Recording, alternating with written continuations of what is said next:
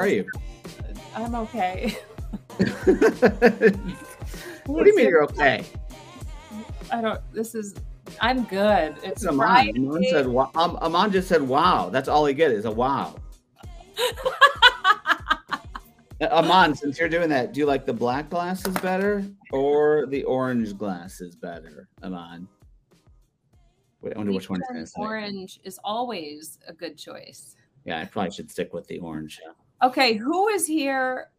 A character in a movie. Say which one, because it was interesting to see what movie. Who was here last year? Who can remind me what Jason and I were last year? It's really hard to top that, actually, Jason. Oh, last year's? Yeah. Yeah, last year's was amazing. I bet we'll see if anyone remembers. This is episode 130, by the way. So, wow, someone just sent me a text that said the wig is too much, dying. We're not going to wear the wig the whole time, guys. Come on. Oh, Dorothy's here. This is the way that Dorothy's always dreamt to see me, I'm sure. Yes. Dorothy from Brussels, who's like, what the heck did I just join? Oh, my gosh. Pink hair instead of black. Yes. I love it. So last year, you guys, for those of you that don't remember, Dorothy, yeah, Steve, that wig. Last year, what was it? I was Karnak, right?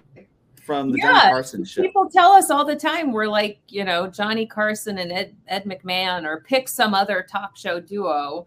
We've gotten that reference more than once. So we were Johnny Carson and Ed McMahon, but not any Johnny Carson. You were Karnak the Magnificent, one of Johnny Carson's greatest bits. Yes, it was. And Dorothy says pink is not my color, which is, well, yeah. We won't talk about that. So before we bring on our guest, we can keep these on for like a few minutes. A little bit, and then I'm not going to wear this the whole time. I can't look at Steve Goldberg, who's our esteemed guest, with this on. I can't do it. But Leo's going back to therapy on Monday, thanks to us. Perfect. Wow, look at this, 2,692. Awesome. Very, very cool. So welcome. Happy Friday, episode number 130. As you can tell, it's kind of Halloween here in the U.S. This coming up this week. And this is our little Halloween celebration. Oh, look, you guys. I wonder if everyone knows what this is. I wonder if this is like a global thing, or if this is just a U.S. centric thing. Aman, Dorothy, curious to know if you guys know what this is, but amongst others who are from outside. And do you like it? Maybe we should red, yellow, green candy corn. Well, hold on. Let's do a poll. I'm just going to do a quick poll. Candy corn. Yes, Leah. I told the story about how that's all I fed you when you came to visit a couple years ago. And I don't think I fed you a single piece of nutritional value except candy corn and peanuts. Okay, go in the polls. You'll see a poll there. You can go ahead and vote. Candy corn, yes or no? You like it or you don't like it? Look at these I love real-time analytics. This is my data. Is it weird if I say data is sexy when I'm wearing a pink wig? No, it's actually quite appropriate. Wow, look at this. We have, it's leaning towards no. Look at that. What's your answer? Oh yeah, I didn't vote. I don't eat sugar really. So I actually don't mind the taste of it, but I'm not really a sugar person. So mine would be no too. I think no is going to win based on some of those numbers. Yeah. No, we cannot vote on wearing a wig a month. So for those of you that are new, let's jump into this because people are like, what the heck did we just do? For those of you that are new, welcome. Jason Averbrook and Jess Von Bank. We do this thing every Friday called the Digital Meetup. This is episode number 130. We've been doing it ever since the day that COVID became a thing here in the U.S. And I realize that you say, what does that mean? And everyone's going to argue about it. It was March of 2020. And really what we started this for was to build connection in a community. And the first call we had 20 people. The next call we had like 22 people. The next call we had 23 people. The next call we got Zoom bombed, which is why we switched over to Crowdcast. And now we're at 2,700 people, which is amazing. And over 600,000 people have listened to the podcast of what we do every week, which is just, it's so humbling, I guess is the best word to say. But it's really designed to be a community where we can share and learn all together around what this new now of work is that we're creating together. And at the same time, build connection with people, not just get people connected, but build connection when it comes to some of the emotional side of what we all deal with every single day as a human at work. Okay. Once again, the same human outside of work as inside of work. So all that said, we always start. Oh, Dorothy was on that Zoom bombing. Yes, it was. It was. It is a PTSD after. Like, we were texting each other 12 hours later, asking if we were like, "Are you okay?" Like, we were so shook. Yeah, you guys. For those of you that weren't on, that was there was a lot of bad stuff that all of a sudden popped up on the screen. Anyway, enough of that. But what we do always start with is we start with what we say is the most important question in humanity, which is a simple question, which is, how are you? How are you?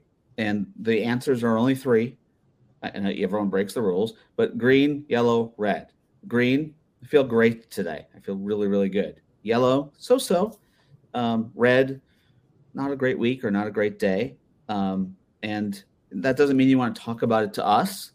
But once again, if you want to talk, have people to talk to, put your LinkedIn in the chat, whatever, and let's make sure that we talk about things as a group. We've got some green. We've got optimistic green. We've got M&M green. We've got lots of greens today. Look at those greens. We've got yellowy green. Very good. Awesome. Yellow. Sharon, where are you? We should. Sharon's local. Like, we should have Sharon in the office here with us. No.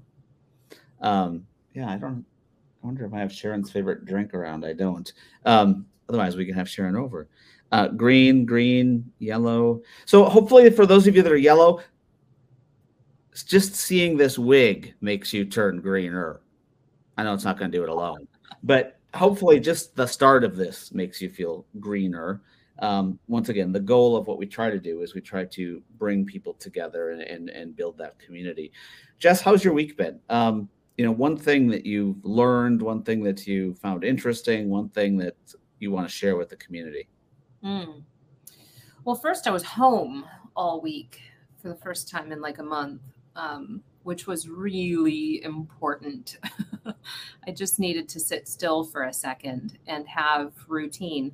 And I'm go, busy. It's all, this week was critically important to be, to just have routine, to be boring. Honestly, it was a good week. It was good work week, good with the kids.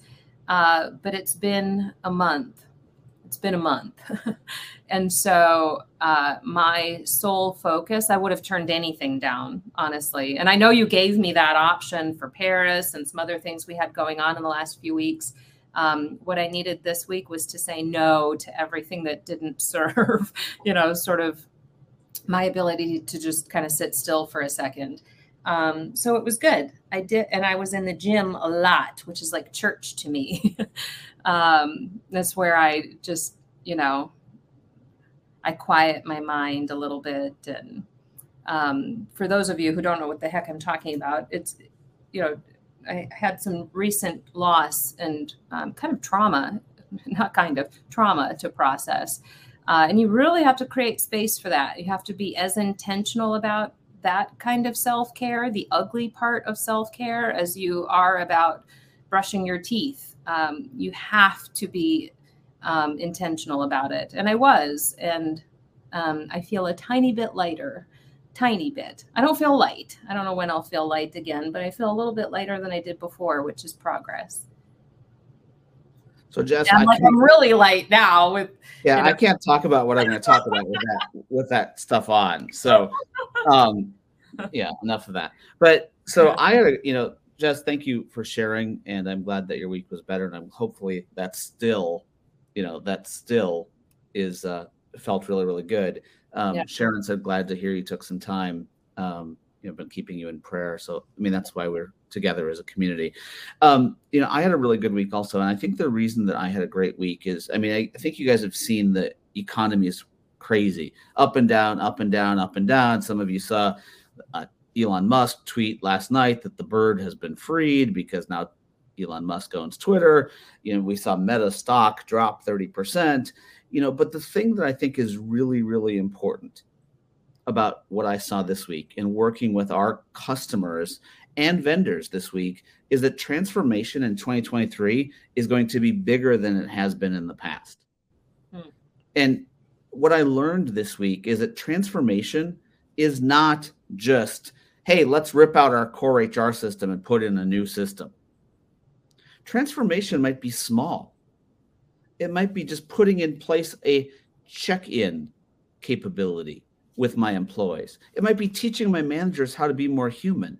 It might be recruiting in a place I've never recruited before. Transformation doesn't have to be this massive thing.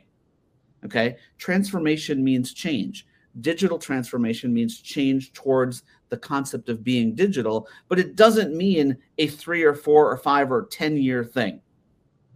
Okay? So Jessica, sorry, I've got too many Jesses in my life, as some people know. Never enough. Yeah, never enough Jesses. Transformation, tech transformation. Transformation is the category, Jessica. Technology is one of the ways to transform. Okay, so in some cases it requires tech, but in a lot of cases it requires behavioral transformation. And I've just heard more organizations this week saying, guys, we really, really believe that it's our year, this year and next year, to change behaviors. It's our opportunity to craft work the way we want work to be going forward. Maybe switch tech, maybe buy tech, but for the most part, really think about it differently. And I just love that. I mean, that made me feel great as someone who watches the economy and watches the world kind of move through this evolution of work every single day. Yeah, I love JCK. I love that quote. Ryan Reynolds says serious things like this. Change at the speed of culture. It's a great quote. So, for me, transformation could be anything. Transformation could be putting on this wig, maybe. Mm-hmm. Transformation could be just changing a little thing. Transformation could be opening a mindset. I did a great presentation to a group in Germany this week on opening a mindset within their HRIS function, getting them to get rid of the name HRIS for good. That's a transformation. So transformation's not going away. The world continues to transform, therefore we do. And that's one of the big takeaways for me this week. I'm writing some new content, shaping some new content on workforce optimization in recessionary times. And it's really funny to me as I write this content that this should have been content. This is content for the best of times, not necessarily for the worst of times or for, cautionary times. The fact that we wait to do big, important, transformative, innovative stuff when there's a pandemic or when there's the hint of a recession, we should be sharpening our pencil always. We should be optimizing talent always.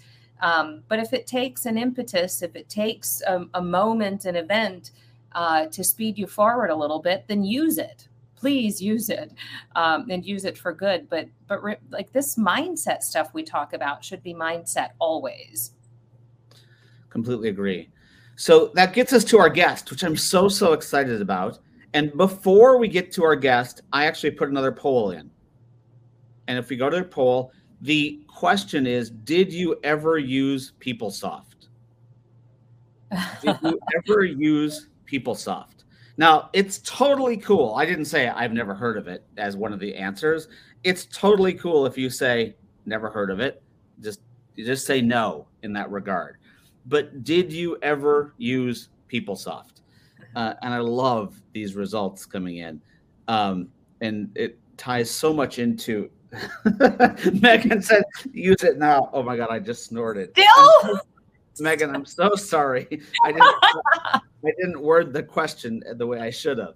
Yes, have you ever used PeopleSoft? Not did you ever use PeopleSoft? So go into the poll section. Wow, look, Jess, we're at 77%. Yes. Yeah. I figured. 25% no. So our guest today, as we bring him on, Stacy's still using it also. Our guest today is one of the guys that is really influential in building out PeopleSoft and has always been a mentor to me and has always been someone that I've looked up to, Steve Goldberg. So how are you, Steve? I'm doing fine. Thanks so much. Thanks for having me on. Really, it's like a 20-year PeopleSoft reunion with Jason, and very touched by your very nice comment before. And I will say, Jess, Jason did share with me the trauma that you alluded to, and you and I could talk some other time, but I had the exact same one. I mean, exact same one many years ago. You know, Steve, a friend just called me about an hour ago to check in, half personal, half work check in, and made the same comment. The more you say this out loud, the more people say, "Holy shit, me too." Mm-hmm. And that's unfortunate. I wish that wasn't the case, but maybe we should all say things out loud a little bit more too, is my takeaway. So I'm sorry that has touched you as well. And thank you so much. Yeah. I will, this might be off topic, maybe not, but I will say that because it was a long time ago, it was literally 30 years ago, but one of the things that really helped me through was the CHRO that I reported to and his son, because his son is fairly famous, and probably some folks, I'm sure some folks have heard the name. His name is Eric Weihenmayer. Eric Weihenmayer was the first totally blind person to climb Mount Everest. And over the last 25 years, he's climbed, pretty much the highest mountains in every continent. He's taken other blind folks. He's amazing. He's been on the cover of Time magazine. He was 17 when I worked for his dad. Wow. And he was going blind, but he maintained his position on the wrestling team that he was on in high school. And his father was such a great guy, the guy that Ed Weihenmayer, who passed away this year. Ed was CHRO with 3 different large companies, 2 investment banks and a pharmaceutical company. So anyway, I reported to him twice. But Eric, when you would think you're transitioning and you're losing your sight, that you would leave your position on the wrestling team. But Ed was such a dynamic guy, and his offspring were just like him. And Eric stayed on the wrestling team. They changed the rules around wrestling, which allowed him to compete and win. And after that, he went on to be the first sightless person to climb Mount Everest. So why am I mentioning this? Because his first book, Eric Weihenmayer's, the last name is spelled Weihenmayer. Eric wrote a book, and the title of the book was The Adversity Advantage. And the adversity advantage are 2 words that have stayed with me since then. I think it helped me back then, and it's really helped me on and off throughout my whole life. And I think it's 2 words that people should take to heart, because we've all been there. Absolutely. Lori said she heard him speak. I just put a link in the chat also to the book on Amazon if you guys are interested in it. I actually have read that book, and it's a great book. Thanks for sharing that, Steve. So, sure. Steve, you saw my poll I started with about did you ever use PeopleSoft, and it was 76%. And then, of course, you saw some of the people saying still. I'd love for you just really quickly to talk about your past. You've been involved in some of the biggest HR transformations in the world, as well as running the biggest HR product in the world, at PeopleSoft. So I'd love to kind of just, how did you get to that spot? Like, did your parents raise you to be an HR transformation person? So what are some of the takeaways from doing that work? Wow, thank you. No, they didn't raise me. They just raised me to work hard. Both of them had 2 jobs. Grew up in Brooklyn. I was a vendor at Shea Stadium. I won't go any further in terms of my checkered past, but from an academic point of view, I was heavily into psychology. I was the president of the Psych Society at a school in Manhattan, and then went for a master's in social work, and then went for an MBA in HR. So it was like the convergence of psychology and business and HR. And at the time that I went for an MBA in HR, there were only 4 schools in the country that offered that. And I came out and I met Ed Weinmeier. And I wound up working for him 2 years later, the person I was just speaking about before. He was the head of HR at a brokerage house, Kidder Peabody. And he basically laid out a vision for me that I bought into hook, line, and sinker in a positive sense. And it was to really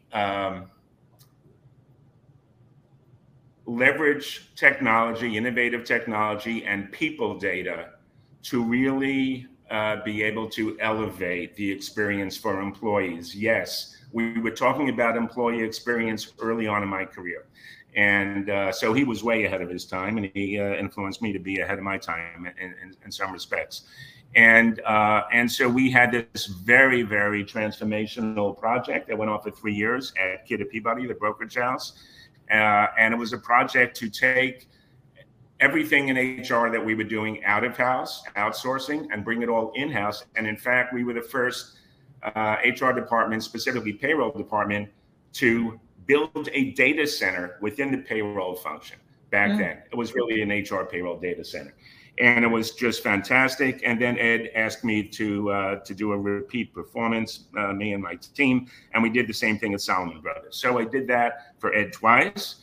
And then, as you know, Jason, I then went off to Switzerland, worked with your former colleague, Heidi Spiergi, and we did something very similar in Zurich. So I was an expat. My wife and kids and I moved to Zurich for 4 years, and we did something very similar on a global scale, really leveraging innovative technology and people data.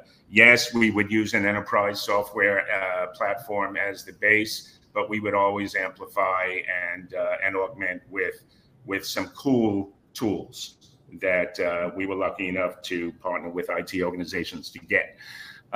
So that was really the first 15 years of my career. And you mentioned PeopleSoft. So I had an exploratory conversation with somebody at PeopleSoft, and they said, you know, we've had 3 heads of product strategy, but none of them were steeped in the practitioner side. So they talked to me about that and hired me to be the global head of product strategy and the spokesperson for PeopleSoft 20 years ago. And you and I worked together back then. From that, my kind of personal brand, you know, when you're on the inside as a practitioner, you know, your personal brand is kind of confined to the organization at best. But, you know, once I became a spokesperson for PeopleSoft, that was the kind of the beginnings of developing my personal brand, as it were. And I was asked to then restart an ATS company called Personic after I left PeopleSoft. And really for the last 15 years, I've been an analyst working with Josh Bersin and others. Last 4 years I've been Tanner Research before going back on my own, which is where I'll stay because I'm too old to be an employee. So PeopleSoft put out 2 of the most global, influential HR technology experts on the planet. PeopleSoft. That's very kind of you.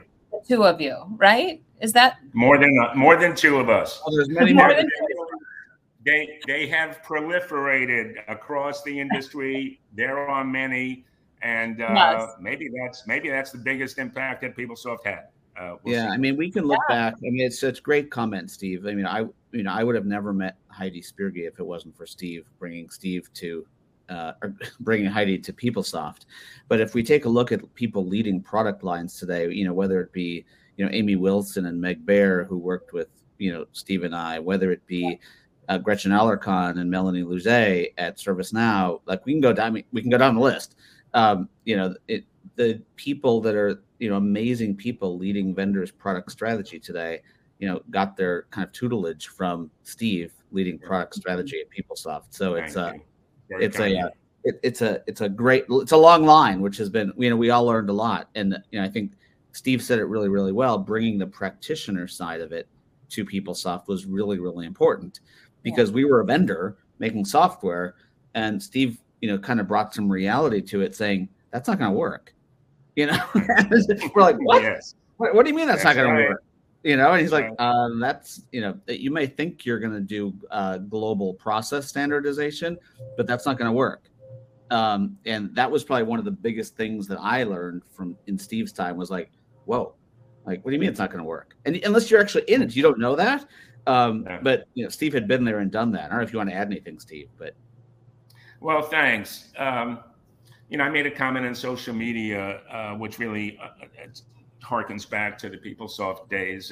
People that worked with me back then, folks like Yvette Cameron and Tracy Martin and Hanif Ismail and many others across the industry, they know that my vision pitch, because that was like a quarter of my job, was going into the customer visitor center and giving the vision pitch. And like slide 1 from the pitch, I talked about 3 or 4 themes that I thought would be increasingly important. Keep in mind, this is 20 years ago. And 2 of them were line manager enablement, because my catchphrase was, line managers are the stewards of human capital management. I must have said it 1,000 times. I really believed it based on the practitioner years. Look, HR departments are only 1% of an organization, right? 1% of an organization is HR. Very important function. But 99% is outside of HR, and technology for human capital management and for elevating processes and experiences needs to really think about expansively about all the stakeholders that are being impacted and the results that want to be achieved, and the fact that while HR and the vendor community thinks a lot about processes and their kind of orientation is process, we want to deploy innovative technology to bring processes to where they should be. In my experience, employees and line managers are not thinking within the confines of processes, just like customers don't think about that. And that's a whole nother conversation. That it took us far too many years as an industry to start focusing on the employee experience, because customer experience has been focused on for 20 years. Why it took so long, right. I think it's because HR departments and vendors generally have been organized around processes. It's just a reality. Anyway, we talk all the time about stop calling them modules. No employee cares about your freaking module. Exactly. They care about the journey. Jess and I had an opportunity to be in Las Vegas. Well, we were in Paris, and then, but we were also in Las Vegas at Oracle Cloud. I'd love to, Cloud World, excuse me. I'd love to, Jess, I know that some of you maybe on LinkedIn saw the note that Jess and I put out about Cloud World just yesterday or the day before. But I'd love to get your sense, Steve, as to, and it goes back to one of your posts, which, by the way, there's that Connect with Steve Goldberg on LinkedIn. Steve puts out some great content. That concept of, we've been talking about this stuff for a long time. What change have you seen? And, for our listeners who are basically people that are in the process of trying to decide where to go next, what tips do you have? Because, everyone's talking about AI and everyone's talking about experience and everyone's talking about blah, blah, marketing stuff. But, for the person who's in your seat back when you were, trying to decide what to do from a transformation standpoint, what advice do you have to kind of get through the muck of the marketecture out there? Thanks for that. Well, really, this is a long. I really have a lot to say on this, and we don't have that much time. But I'll say this, and I kind of already started saying this. If you can avoid thinking mostly through the process lens, then do that. Think instead, and this is cliche, forgive me, but think about desired outcomes, strategic value, what's going to move the needle, what are the operational dependencies that, unless they are accounted for, the technology, you're just not going to get the return on investment. Let me this will take me 2 minutes. I think it'll be a kind of a 2-minute story, but I think folks will relate to it, and it's partly my answer to your question. Okay. Mm-hmm. So when I did move the family and myself to Switzerland many years ago, the CHRO I reported to on my second day told me to go to Basel, Switzerland, and meet with one of the GMs of the bank. Now, keep in mind, they brought me there as an expat. For those of you that don't know, particularly back then, the cost of an expat was maybe 2.3 to 2.5 times what a local would cost, because they're putting the kids in school and you get housing, et cetera.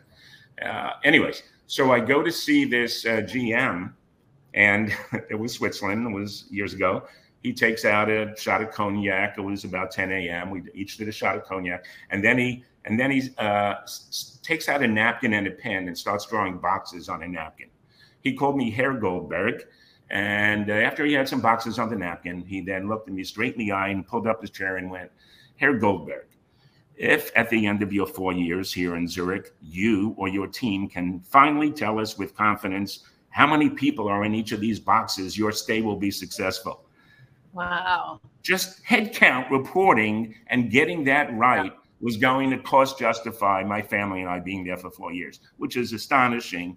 And if you fast forward to today, I guarantee you, if we have HR folks on the line, some of them are still dealing with that issue, headcount reporting.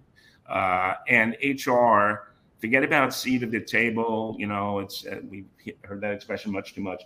If HR is going to get the broader mandate to really deliver strategic value in a whole variety of ways, you got to get the basics right.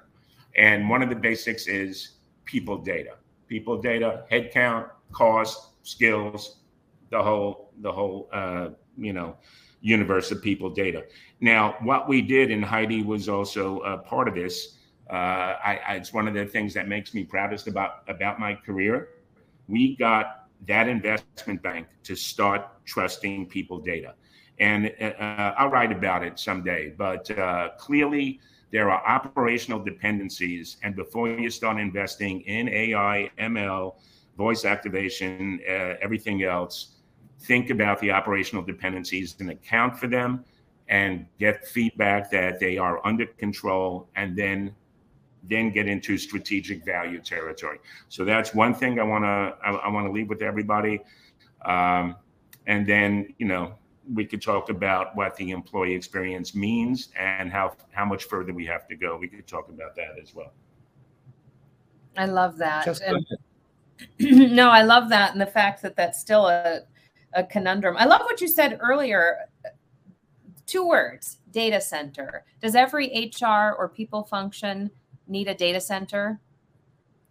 Like, what does it take to solve this problem? Accurate headcount reporting. That is, I don't know how people do anything without accurate data, yet we do all the time. We wake up every single day and we roll out a new program, or we design something new, and we have no idea who's affected, who's going to use it, and how we're going to measure the value of that. Is it productivity? What's even the measure of success we want out of this? We do stuff all the time without knowing why and for who and for what good. You just mentioned a couple of key words to me. Value.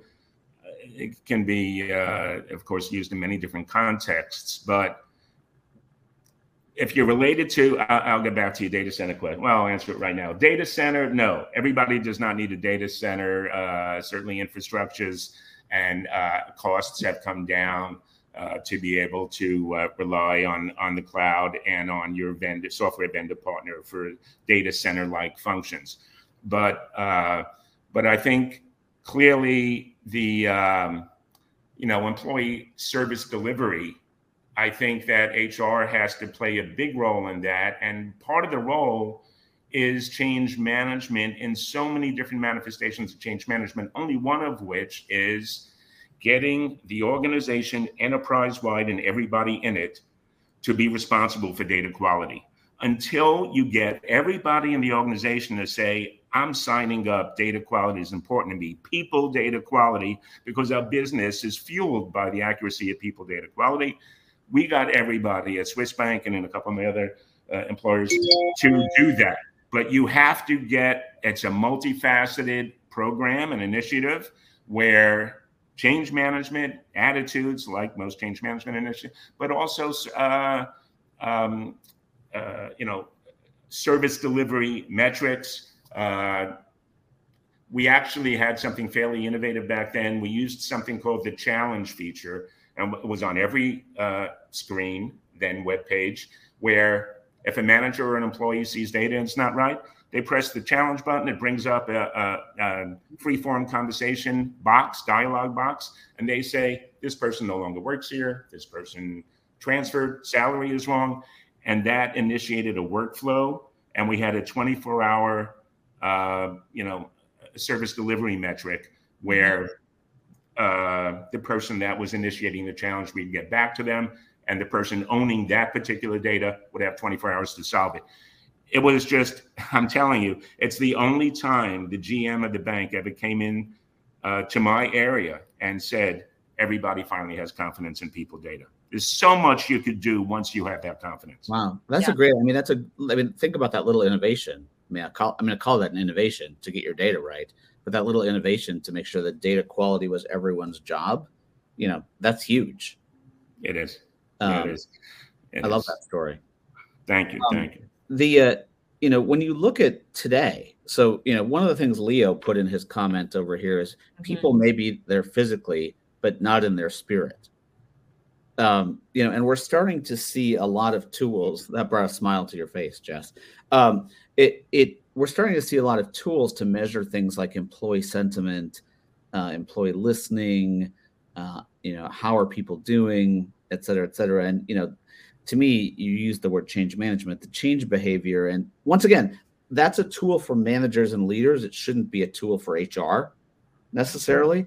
But I'd love your thoughts on some of all of these tools. I say we've got too many mood rings on all of a sudden. We're an app for this, an app to measure this mood, an app to sorry, I just used the wrong finger. An app to measure this mood, et cetera, et cetera. Like, how many moods are we going to measure? And do we have the right training of our managers to actually do something with those moods? And before you answer that, Steve, I smiled because as I read Leo's comment, I wanted to ask you, Steve, when you were one of the first to start from the seat of a technology provider, one of the first to start talking about employee experience, true or false? Was it woo-woo when you started talking about employee experience? How have we made this a woo-woo topic? How did that happen? Did it start that way? Did we make it that way? Because now that we can put it in dollars and cents, it's not woo-woo at all. It's actually fiscal responsibility to help people thrive at work. But what happened to this concept? Steve, before you answer that, I just have to say, what is woo-woo? Because I don't understand. I don't understand what you're talking about. I took a guess what it was. Yes, define how did woo-woo. we make it this fluffy, crystals and energy, and how did we make it this weird concept when it's actually helping people thrive? Yeah, I'm going to use woo-woo from now on. Well, thank you. It's very technical. I'm going to Google it. There was clearly for eons an imbalance of power, if you will, within organizations. The organization had tons more power than the employee. And, many years of research around, what's causing major transformations, corporate restructurings, mergers and acquisitions, what's causing so many of them, a high percentage. I did research in change management probably from the 80s through the early 2000s. 70% of all large-scale change management initiatives underperformed or outright failed. And that includes mergers and acquisitions and the like. I don't know if it's serendipity, but the COVID era, for all the negatives, and there's certainly many negatives associated with it, the one sea change that in a very positive sense is that the imbalance of power has been addressed to a great extent. And it varies by organization, but in forward-thinking organizations, there's much more attention and an effort to balance the needs, interests, and goals of the employee and the organization. And we know this. And I do believe the COVID era, so to speak, was a big impetus for this. Why? Because you have employees, fearing for their health, really preoccupied with uncertainty about their job and their career and their loved ones and who's at risk, and the organization is going through work model changes and everything else. And I think it was 2017 when Jacob Morgan came out with his book on the employee experience. It was a bestseller. The same exact year was my first published piece on the employee experience. I put out a framework, and it really starts my framework. Won't get into it, but the first pillar of that framework, which I hold near and dear, is the recognition that every employee has an intrinsic need to do meaningful work, feel valued, and be productive. Mm-hmm. And when organizations start to have that mindset, they realize they're getting better results. Start with that foundation. Every employee has that need to do meaningful work, feel valued, and be productive. And by the way, feeling valued, HR systems can play a role. How? Because big part of feeling valued is recognizing all the sources of value that an employee can deliver, even the ones that are outside the confines of their role. They might be mentoring or coaching or suggesting operational improvement ideas or funneling sales leads, whatever it might be. Employees need to be recognized for the totality of their value, and then they'll start feeling valued, and then they'll be not just assets, but super assets. That's my view. Yeah, so is it counterintuitive to say that HR, the people function, then by that definition is responsible for unlocking human potential, helping people thrive, but also is it counterintuitive to say that's my role and mission, that's the people function, but I must do so in a way that increases their output and productivity in support of the business and client and customer satisfaction? That's the juxtaposition that we see so often. We ask CHROs to think like CFOs and think like technologists and understand data and all. But yet, that's the woo-woo part. But yet, my job as a people leader is to unlock human potential and to help meet the whole hierarchy of needs, Maslow's hierarchy of needs. Are those counterintuitive, or they come together, right? Please tell me. Well, you use two different descriptions or phrases. Well, you said HR and then you said people leader. Let's not mix up the two.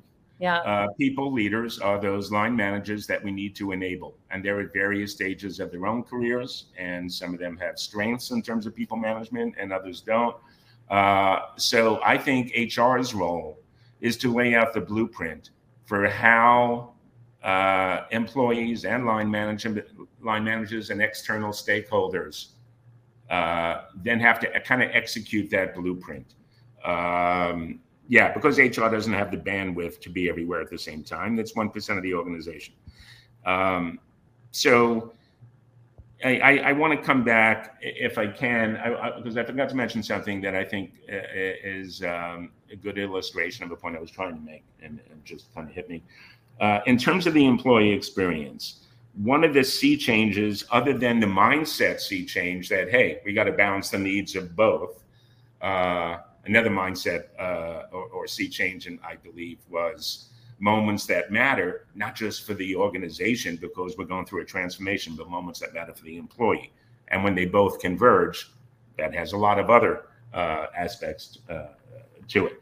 But when I was talking about the kind of the overly process-centric view, to me, the best example of how this is changing for the better is the whole area of onboarding, right?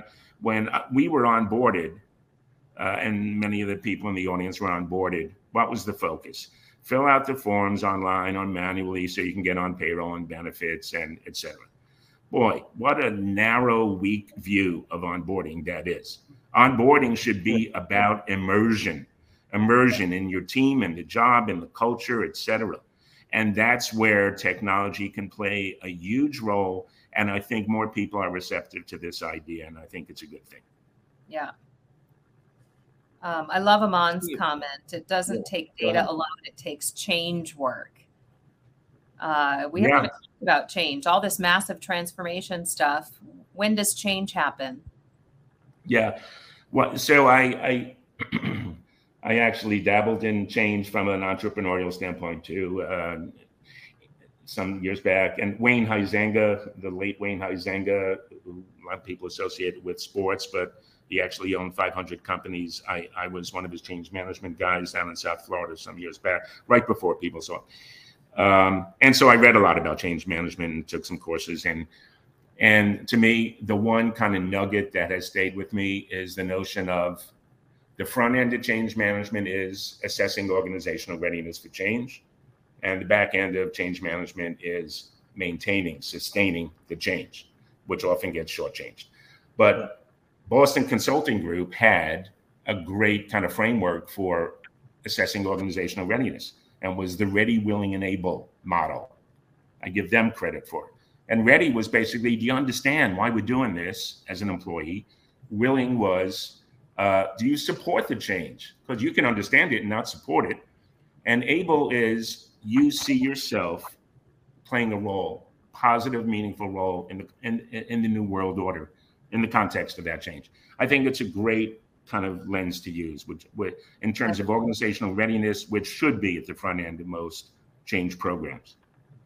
So Steve, a question, and not too philosophical, I hope, but like, what excites you today that you see in the space? You've been in the space for a while, as have I, as has Jess. Like, what excites you today? But you're still drinking that venti coffee. Speaking of that venti coffee, by the way, what Starbucks did to my venti coffee this morning. Oh, wow. Nice. I was like, wow, that is, from an employee experience standpoint or customer experience standpoint, it really made me smile. That's great. Little tiny thing, right? Yeah. Sorry. Yeah. Well, I don't really have a way to make coffee. I don't know if I said it at the beginning. We are here in Oregon, even though I live in Florida, because my son and his two little kids, my grandkids, live here. So we made the trek cross country. Not a big trek if you take a plane. But so today's our last day here. So I go to Starbucks here in Oregon. What excites me today, people analytics has been exciting me for years. And one of the most exciting things about it is that we're not looking at it from an HR domain perspective anymore. We're looking at it as business analytics. Mm-hmm. And when you start to look at it that way, then,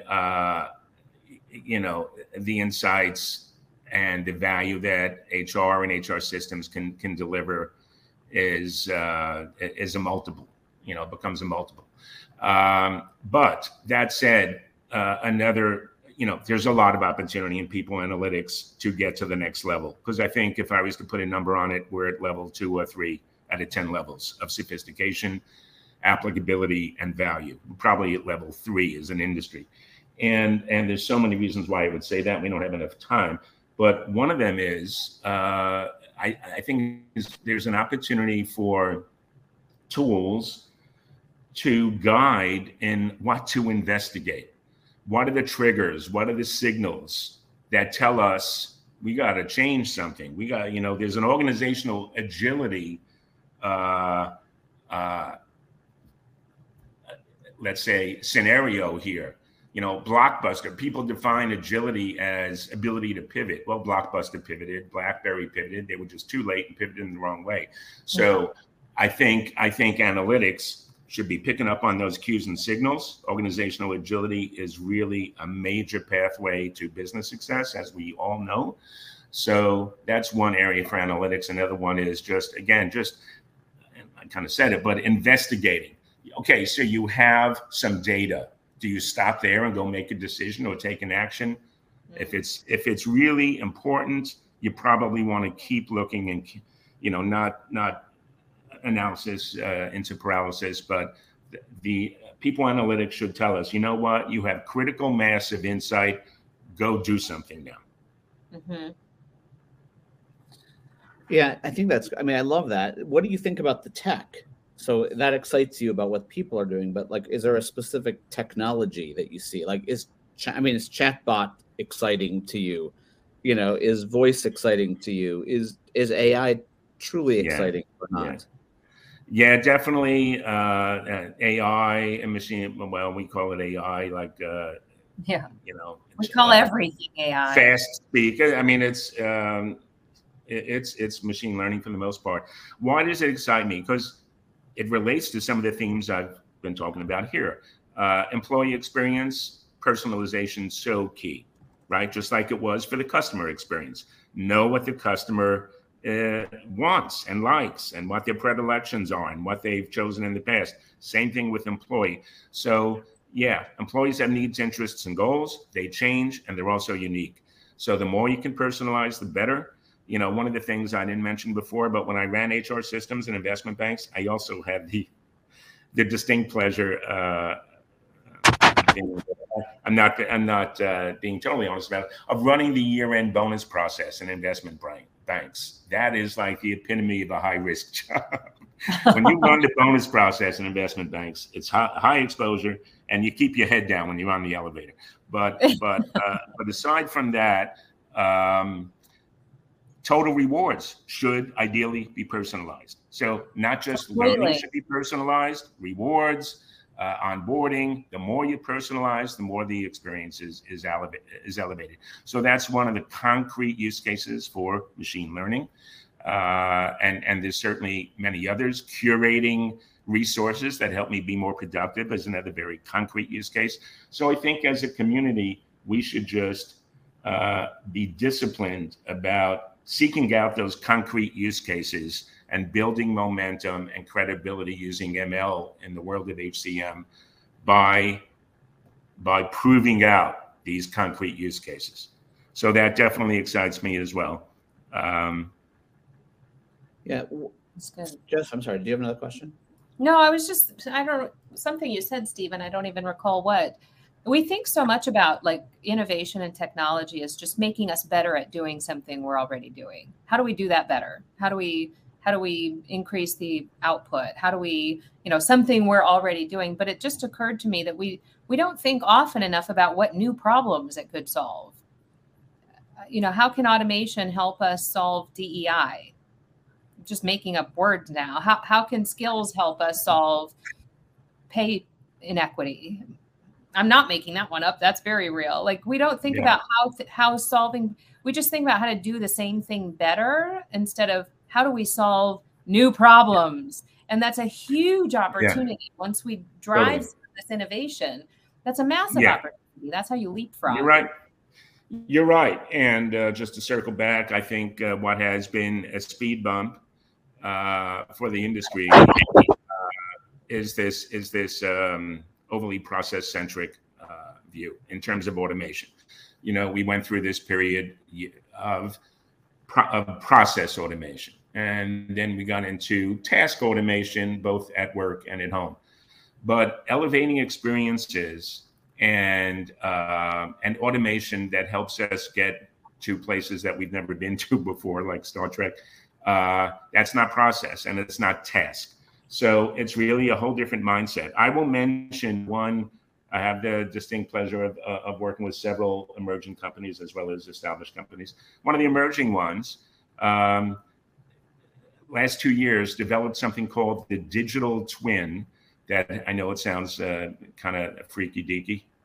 Mm-hmm. That goes with woo woo, freaky deaky. Woo woo, yeah. But, so this company called MindSolve AI developed a digital twin. They're in the early stages as a company, but the concept is based on mental strength, and mental strength comes from mental awareness, and the digital twin helps you become more self-aware over time based on what's known as psycholinguistics, where the digital twin on your phone will say, what are you up to today? What are you thinking about? And the words you use, the topics you use, over time, machine learning helps you learn more about yourself, which gives you mental strength. So I'm trying to answer your question about where can innovation take us. Clearly, that's not process-centric, and it could hold some real promise for us to think without boundaries of processes. Yeah. I love that. Yeah, Steve. Hey, thank you so much for being on. This has been great. Please Thank you. connect with Steve on LinkedIn. Like I said, Steve puts out some great content. Steve and I were talking yesterday. He's like, I publish so much stuff. It's all out on LinkedIn. And Steve is also not afraid to share his comments on HR Tech. So please connect with Steve on LinkedIn. Steve, thank you so much for being here, and thank you for everything. My pleasure. Yeah, thank The you. industry. You're very kind. Thanks a lot. When I ran into you in Vegas and you said, "Hey, I'm getting old," like, you're still young in the space, so keep doing what you're doing. When you gave me a hug and said, "I just want to be doing what you're doing at your age," I said, "I think that makes me feel good." Thanks for All right, being guys. here. Thanks, everybody. Enjoy your grandkids and safe travels home. Bye, everybody. Thanks, Steve. Bye-bye.